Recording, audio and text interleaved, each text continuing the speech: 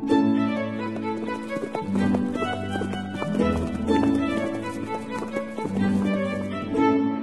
listening to Nick Luck Daily.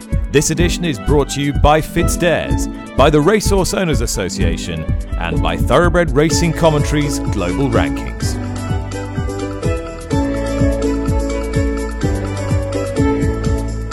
Good morning, welcome to the show, bright and early here in TW11, and a lovely morning as well for Wednesday the 24th of May. The Irish Classics taking centre stage this weekend, the 1,000 and 2,000 guineas at the Curragh. More of that in a few moments' time. But restructuring the British racing programme has been uppermost in the minds of those that run racing in this country for the last few months, and it seems as though we are nearing some sort of a conclusion. Joe Somerez-Smith, the chair of the British Horse Racing Authority, went on record yesterday. The details remain largely secret, but we're getting a well-sketched outline of what to expect now. Rishi, what's he had to say? So on a Saturday afternoon, for example, between the hours of 2 and 4, which they see as key in terms of attracting new fans to the sport, of holding ITV's coverage, terrestrial coverage, they are going to put on 2 top-class race meetings and 1 core fixture or non-premier meeting at the same time. So the maximum between 2 and 4 will be 3 race meetings, 2 of the very highest quality, and 1 that will be described as a non-premier or core meeting. So you'll still have a fair bit of racing going on in that 2 to 4 spell, but at least the top class racing will be given the room to breathe and take its place at the top of British racing. And in a sense, this has got to be driven by data surrounding the likelihood of increased betting revenue if the racing is better spaced out during that core period, or at least that's what you'd like to hope, because I'd put it to you that at the moment, that's exactly what ITV are doing anyway. They will only show 2, maybe the odd race from a third meeting on a Saturday. The races are perfectly reasonably spaced out and there's enough action for people to get a bet on the next race. So it presumably fits that data model. But this, I'm guessing, is to try and increase the hours of wagering during the course of the day and spread it out more liberally through the day.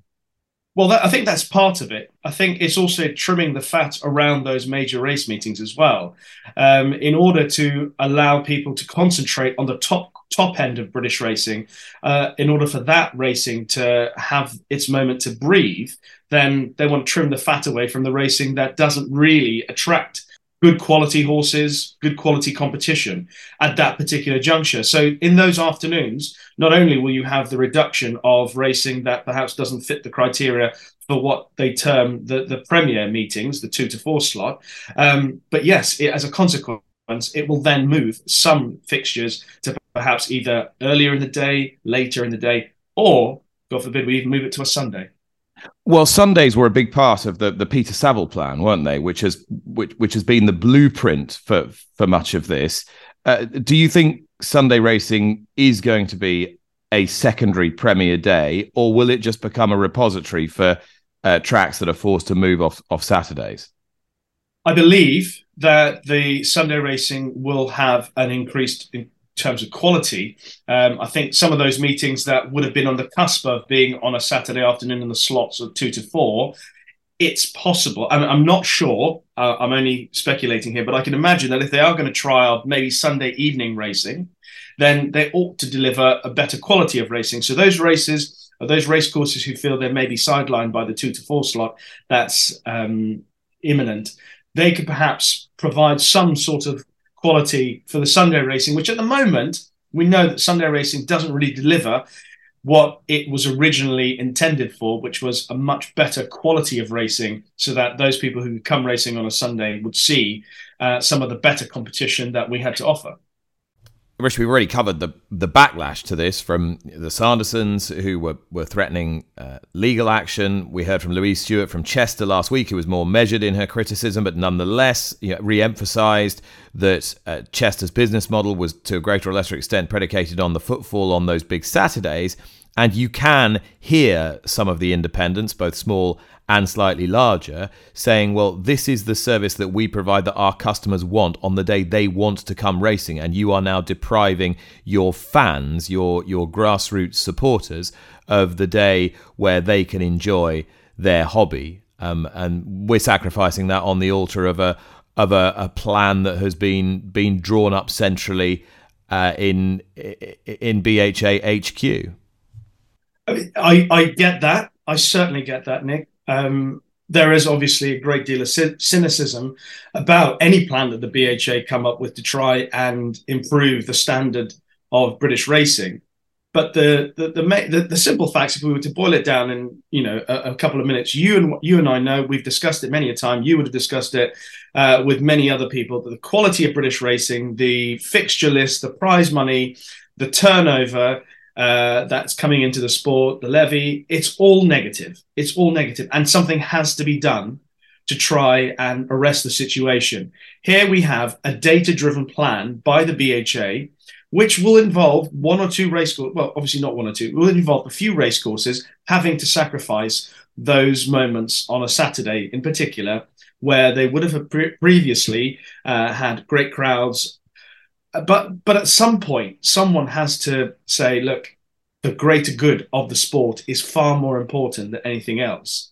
And the longevity of racing succeeding, being healthy, is the most important thing. It's far more important than anything else. You, me, our opinions, and what happens with many of these racecourses. I do understand. But there is a possibility of maybe coming to some sort of compromise in terms of, I don't know. I mean, I'm only shooting from the hip here, and I don't know the exact details of it. But perhaps some sort of compensation, or at least a trial to make sure that these aren't lost forever. And if it doesn't work, you can go back to it. So it's not entirely at the expense of, that the hurt isn't as bad as it would be, where they just say, well, this is the situation, you have to bite the bullet and go with it. Although, when you consider where the British racing is heading, perhaps that might not be the worst thing in the world, because ultimately there's only so much that can go around, and it comes down to merit in the end. You can't have everybody succeeding. Not every race course is going to turn a profit at the end of every year.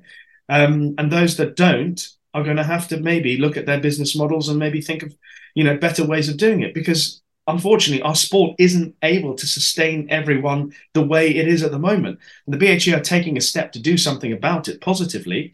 And like I said, it is data-driven on the premise that there's going to be better turnover. So in the long run, it's going to be better for the sport. I understand why some racecourses will be worried, will be concerned that perhaps the fixtures that they had previously attracted lots of people to the races might disappear. But ultimately, somewhere along the line, someone's going to have to take some hurt, take some pain, make some sacrifices. And is this an acceptance, effectively, final point, is this an acceptance that your Premier fixtures will make money in lots of different ways, through media rights, yes, but also through people actually turning up? But the smaller meetings, really, their purpose in terms of serving the sport as a whole is simply to fill up the schedules. They are not there in order to grow a local fan base. That is not their primary purpose anymore. Well, I think part of the reason, or one of the things that we've talked about, is the fixture list. Fixture list has grown because we've ended up with a lot of racing just to serve the purpose of racing, just to have race meetings, because of whether it's earning more money for media rights, whether it's attracting racecourses, attracting good crowds to make good money. As a consequence, we have a bloated fixture list that doesn't have the horse population, that puts pressure on staffing, and that dries up the turnover because there's too much racing. You cannot possibly follow all the racing that happens at the moment. So ultimately, something has to give. So onwards to the action on the track and to the Irish 1,000 and 2,000 guineas this weekend at the Curragh. Jessica Harrington has high hopes of success in both those races, with 3 horses, all at quite big prices, spread across the weekend. And, of course, Sprewell in the Derby a couple of weeks beyond that. More of Sprewell in a few moments' time. I'm joined by Jessie's daughter, Kate Harrington. Jessie had her latest operation yesterday as she continues her cancer treatment. Kate, I know I will be joined by all of my listeners in wishing your mum all the very best. How did she come through yesterday, first of all? She's getting on great, Nick. Yeah, she had her operation yesterday. As she said, it's another hurdle over and done with, and she now can't wait to get back out of hospital. to get looking at her Guineas Hopes and Derby Hope next weekend. I'm assuming she's not exactly been a silent partner all this time. I'm guessing you're getting full instruction as to what to do in her absence. Oh, I think I've already had a 45-minute phone call about everything that's happening in the yards this morning. So no, she is definitely out and about and very much still. She mightn't be here this morning, but she's definitely still here in spirit, because she'll be on the phone to me about, I'd say, 20 times this morning. Right. Okay. I will get off the phone quite quickly. Let's talk about these two horses in the 2000 Guineas, Kwa Shamar and Bold Discovery. Now they're big prices, but they're pretty unexposed, particularly Kwa Shamar. Can you give me any encouragement? Yeah, Kwa Shamar, he's a really nice horse. Of course, we went to Dundalk to get good ground with him, and then we had him entered up in a few trials, but the ground was too soft, so we knew he wouldn't go on that. And the good to firm going that we're going to have for the weekend is going to really play into his strengths, and he's had a couple of racecourse gallops. He's been completely prepared for the day, so it's fingers and toes and everything crossed for him. And Bold Discovery has had a few more starts. We slightly know where we are with him. Do you think he can step forward significantly from that rather disappointing run last time? Yeah, the disappointing run at the Curragh the last day, there was an excuse. He scoped dirty afterwards, and we were left a bit scratching our heads, and we actually did an allergy test on him, and we found that he had a few allergies. I think we've knocked them on the head now with some medication that he's had over to help him with them, and he's really come to hand in the last week. He had a racecourse gallop at Leopardstown last week. He's going to do his final breeze actually here now this morning, but he's 18 who rides him every day is really, really happy with him, and thinks, he said yesterday he felt the best he's felt all year. So I think we're getting him there in the right direction too. Now, there aren't many maidens who win classics, but Eternal Silence wouldn't be a massive shock in the Irish 1000 Guineas. You ran her in the Moyglare last year, and she finished third behind Tahira and Meditate, and she was running on all the way. Has she improved through the winter? Has she improved enough, do you think, to make up some of the ground? Yes, this filly, like, she's 16.2, 16.3, and she was that as a 2-year-old last year, and she ran a mighty race on ground she didn't like in the Moyglare, and like her, a bit like Kwa Shamar, we've been entered her up in a few maidens, and we haven't run her because the ground has been on the soft side. But she has strengthened up unbelievably. Some of her work at home has been exceptional, and she is going to have to make a massive step forward. But I think Aidan's broken a few. Was it Together Forever? She broke her maiden in the Oaks, so. Just follow in Aidan's footsteps. Try break a maiden with a classic. I remember Snurge breaking his maiden in the Ledger, but that is going back a long, long time. I'm sure Aidan's done it with a few down the years. I mean, she's by Warfront out of a street cry mare, so I can understand why you want to try and keep her away from soft ground. Yes, exactly. Keeping her away from soft ground is definitely key to her, and she's done, like Kwa Shamar, she's done a few racecourse gallops as well, and we got her on a real bit of good ground. The last day she was on grass, and she was we were really, really happy with her. I actually think it was Forever Together that broke her maiden in was it the Epsom Oaks? Good. I might be corrected. Good knowledge. I'm gonna go back and have a look. I know a horse that does have a decent chance in an Epsom Classic, and you're probably not too far away from him right now, and that's Sprewell in the Derby. With all the trials throwing up not exactly conclusive results, your confidence must be growing all the time, isn't it? Yeah, this horse, he just keeps on improving. He doesn't show you very much at home. He just goes through the motions, but he seems to get to the racecourse and he comes alive. And we didn't think that much of him when he ran the first day at Goran, and Shane just said he felt like a different horse on the racetrack, and he's only learning as he has races. And I was so taken by him in the Derby trial at Leopardstown the last day. He did it so well, and he's come out of that race like a different horse. He's moving better, he's doing everything better, and he's just one that's going to keep on improving, and I love those ones that keep it for the racetrack. All right, Kate, thanks so much. Great to hear that Mum's operation went well. Wish her all the best, and thanks for the updates. Great. Thanks, Willie, Nick. All right, well, Rishi is still with me. Rishi, you've cast your eye over the 2,000 and 1,000 Guineas in Ireland this weekend. What's your overview? Now that Royal Scotsman has been given the all clear to run in Ireland for the Irish 2000 Guineas, I'm all over him. I thought it was a mighty run in the 2000 Guineas at Newmarket, considering how keen he was. I was surprised he got as close as he did, and he raced on the wrong side of the course. When you look at the horses that he raced with, how far he beat them by, it was very impressive. If he settles a bit better, my goodness, I think he'll take some stopping. All right, let's hear from his trainer, Ollie Cole. I began by asking him, in light of what Rishi just said, the extent to which he felt the Royal Scotsman was unlucky not to win the 2000 Guineas. Well, I think he was drawn on the wrong side, for starters. And having come out the stalls, I think there was a slight interference with Little Big Bears, and apparently we clipped heels. And then he pulled...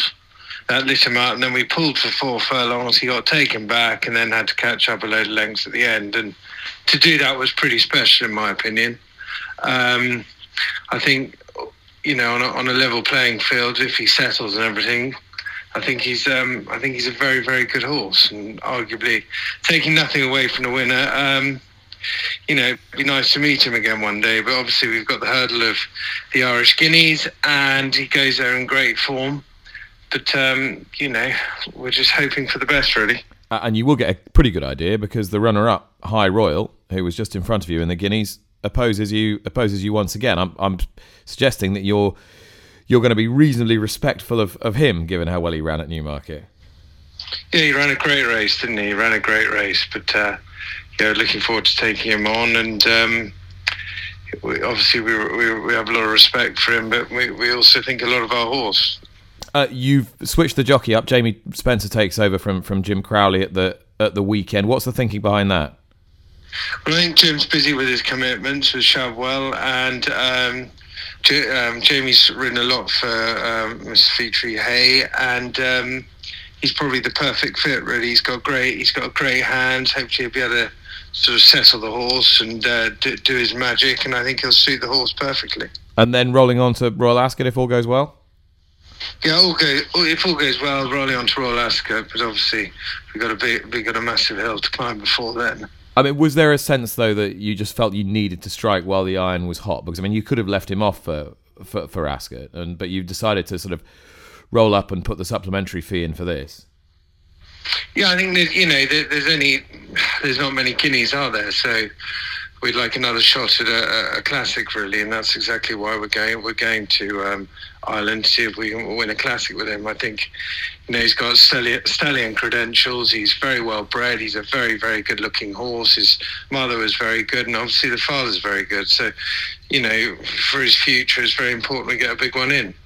That's Oliver Cole. Rishi, what do you make of the Irish 1,000 Guineas on Sunday? I do like Tahira in the 1,000 Guineas. I think that she will win and win easily. I mean, she should do, shouldn't she? I mean, she's long odds on to do so. She and Morge were well clear at Newmarket. Go on. So I'll just say I loved what comments Dermot Weld made after the 1,000 Guineas at Newmarket, where obviously praising both Tahira and the winner Morge. He did make the little point that obviously Morge was that little bit fitter than Tahira. I was interested, actually, funnily enough, this will take you back after the race, to hear that Morge might have had an advantage conferred on her by wintering in Dubai and therefore coming forward in her coat. And of course, it felt like I was going back in time, because this was the orthodoxy in the mid to late 90s, when all the Godolphin horses were coming back from Dubai and everyone said they had a massive advantage because they'd had the Suns on their back and all the rest of it. And that went wildly out of fashion when they couldn't buy a horse to get within cooey of the winner in the Guineas for about the next 15 years. Yeah, extraordinary. I mean, I'm pretty certain that they have done something similar in the last 15 years. They have tried to do that, but yes. I was a little bit surprised to see how much column inches that took up. Okay, many of you will be familiar with the work of the Ebony Horse Club in Brixton in South London, who use horses to raise the education, life skills, well-being of young people from mainly disadvantaged communities within Lambeth. And the Ebony Horse Club has had a long-standing involvement association with horse racing. Horse racing has raised an awful lot of money for Ebony down the years as well. Now, Matt Chapman, the ITV and Sky Sports racing presenter, has been along to Ebony to interview Martina, who is critical to the work that goes on at Ebony and who herself, in order to really continue to operate fully, requires a pretty expensive operation. Matt is on the line now, can tell me a little bit more. Matt, how did you get to know Martina?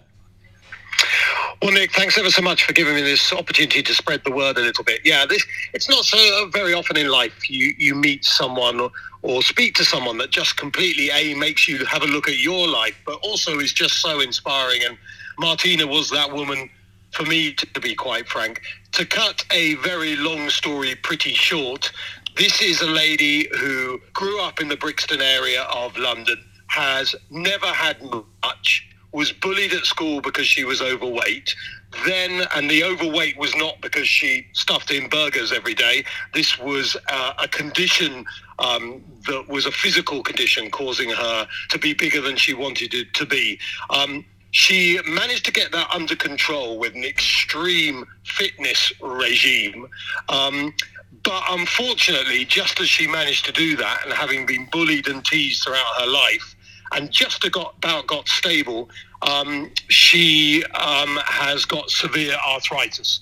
So obviously that's a horrible chain of events, which meant that she couldn't do the exercises anymore, means that she's become bigger again, and everything that was horrible from her childhood has come back to haunt her.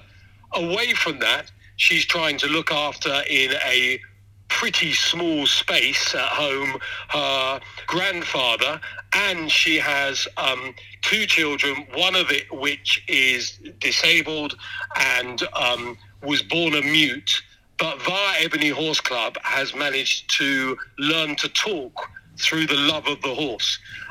You put all that together and you have a very special woman who's just surviving, let alone anything else. She works at Ebony Horse Club 3 days a week in absolute agony. She goes there on 2 crutches, but she makes sure that whatever pain she is in, she makes sure she does that for the kids. The kids absolutely adore her.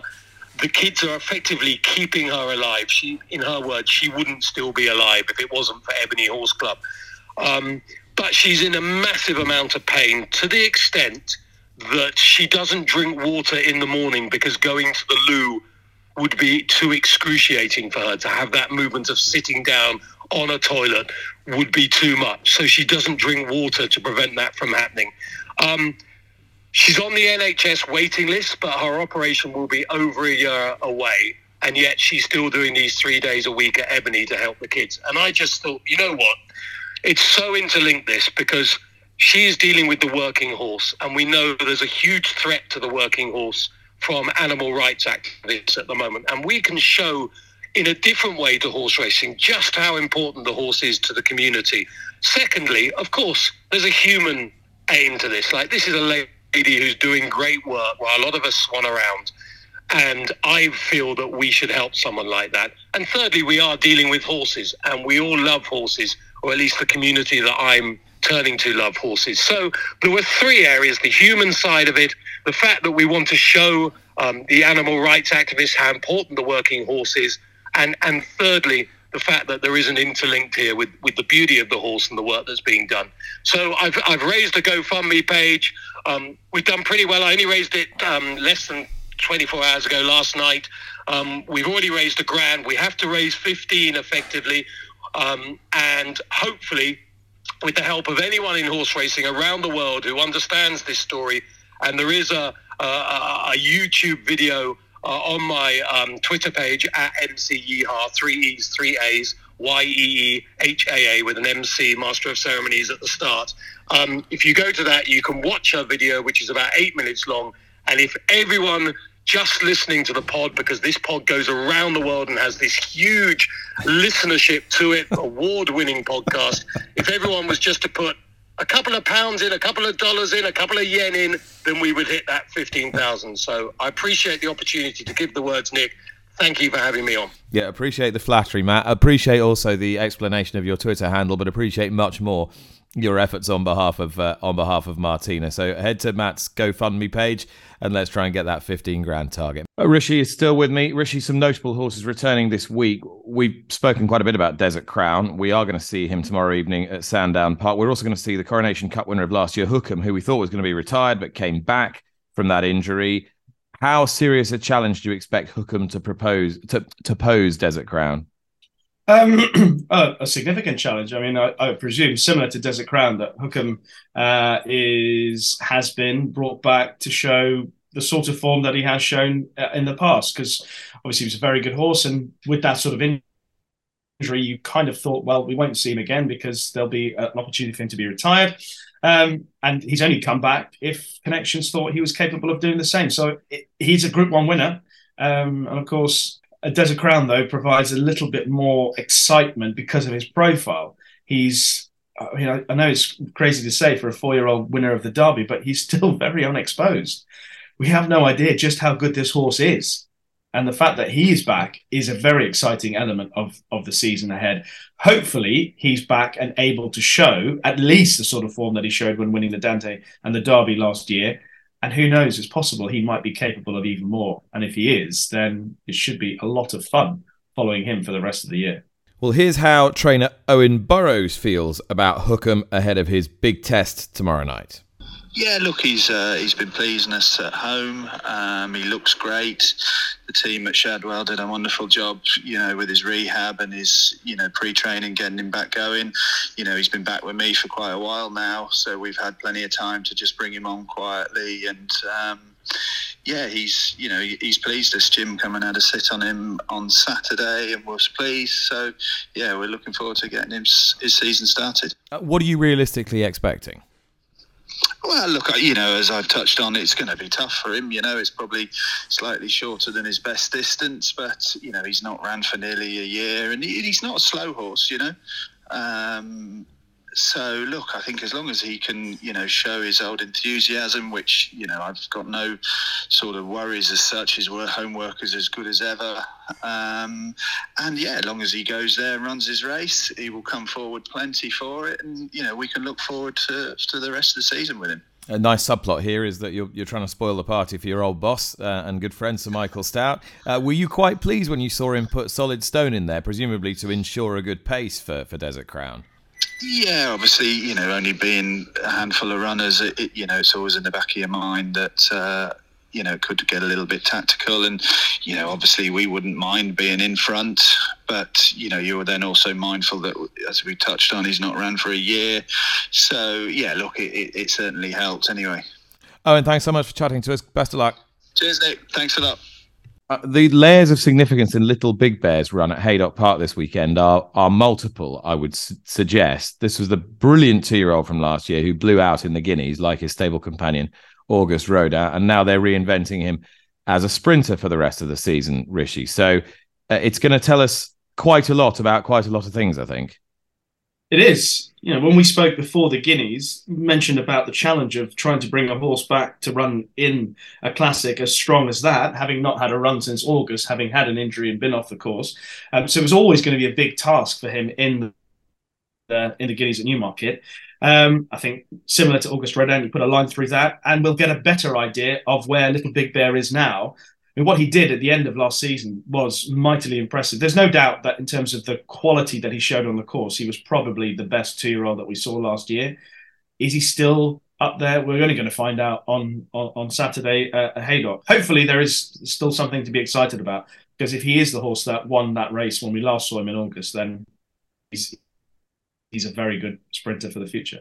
And running slightly at a tangent, if he does come out and bolt up, will people be minded to think, yeah, do you know what? Aidan was right. Chuck that Guineas out. It doesn't mean anything as far as his horses are concerned. And I'll quite happily now just lump on August Rodin for the Derby. I realise you're trying to make 2 and 2 make 82, but you see what I'm driving at.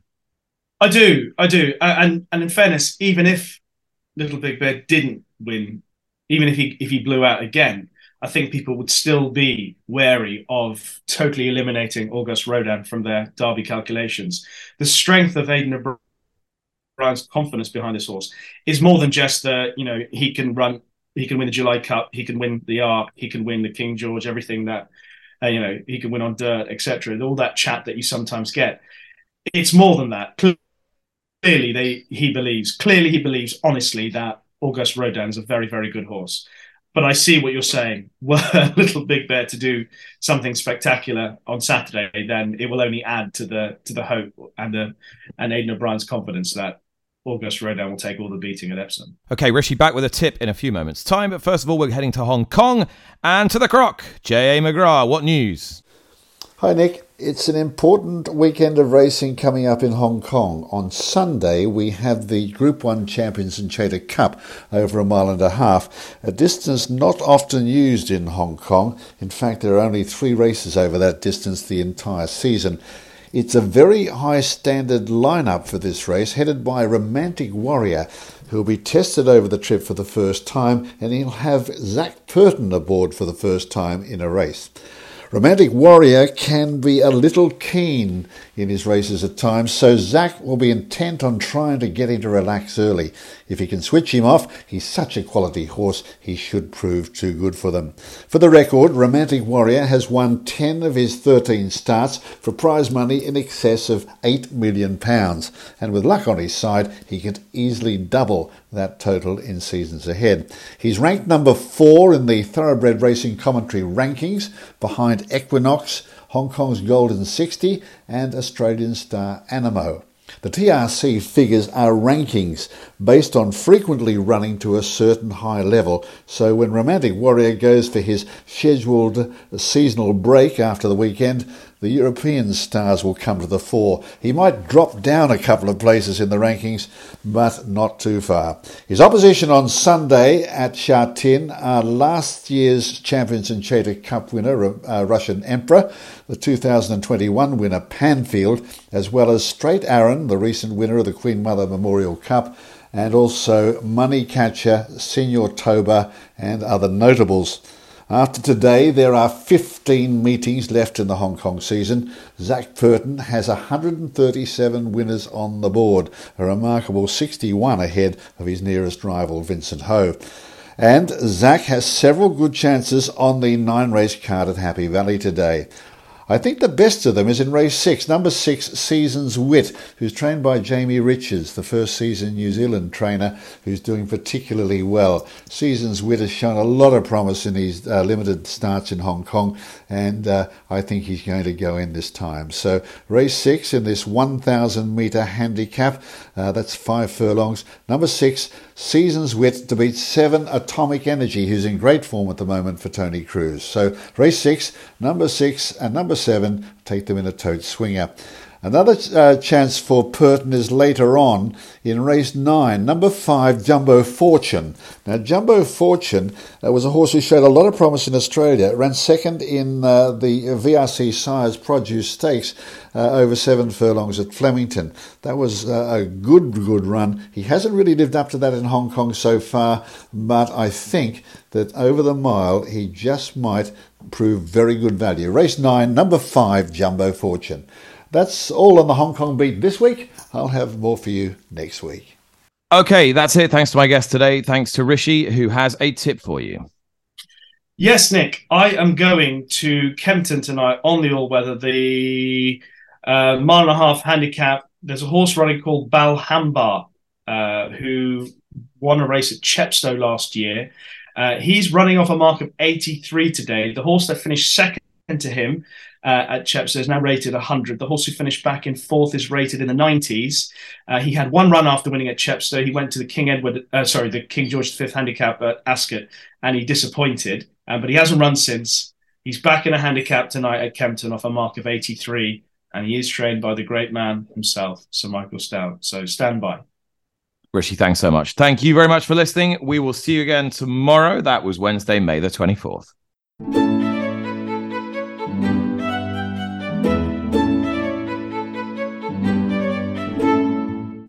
You've been listening to Nick Luck Daily, brought to you in association with FitzDares, the Racehorse Owners Association, and Thoroughbred Racing Commentary.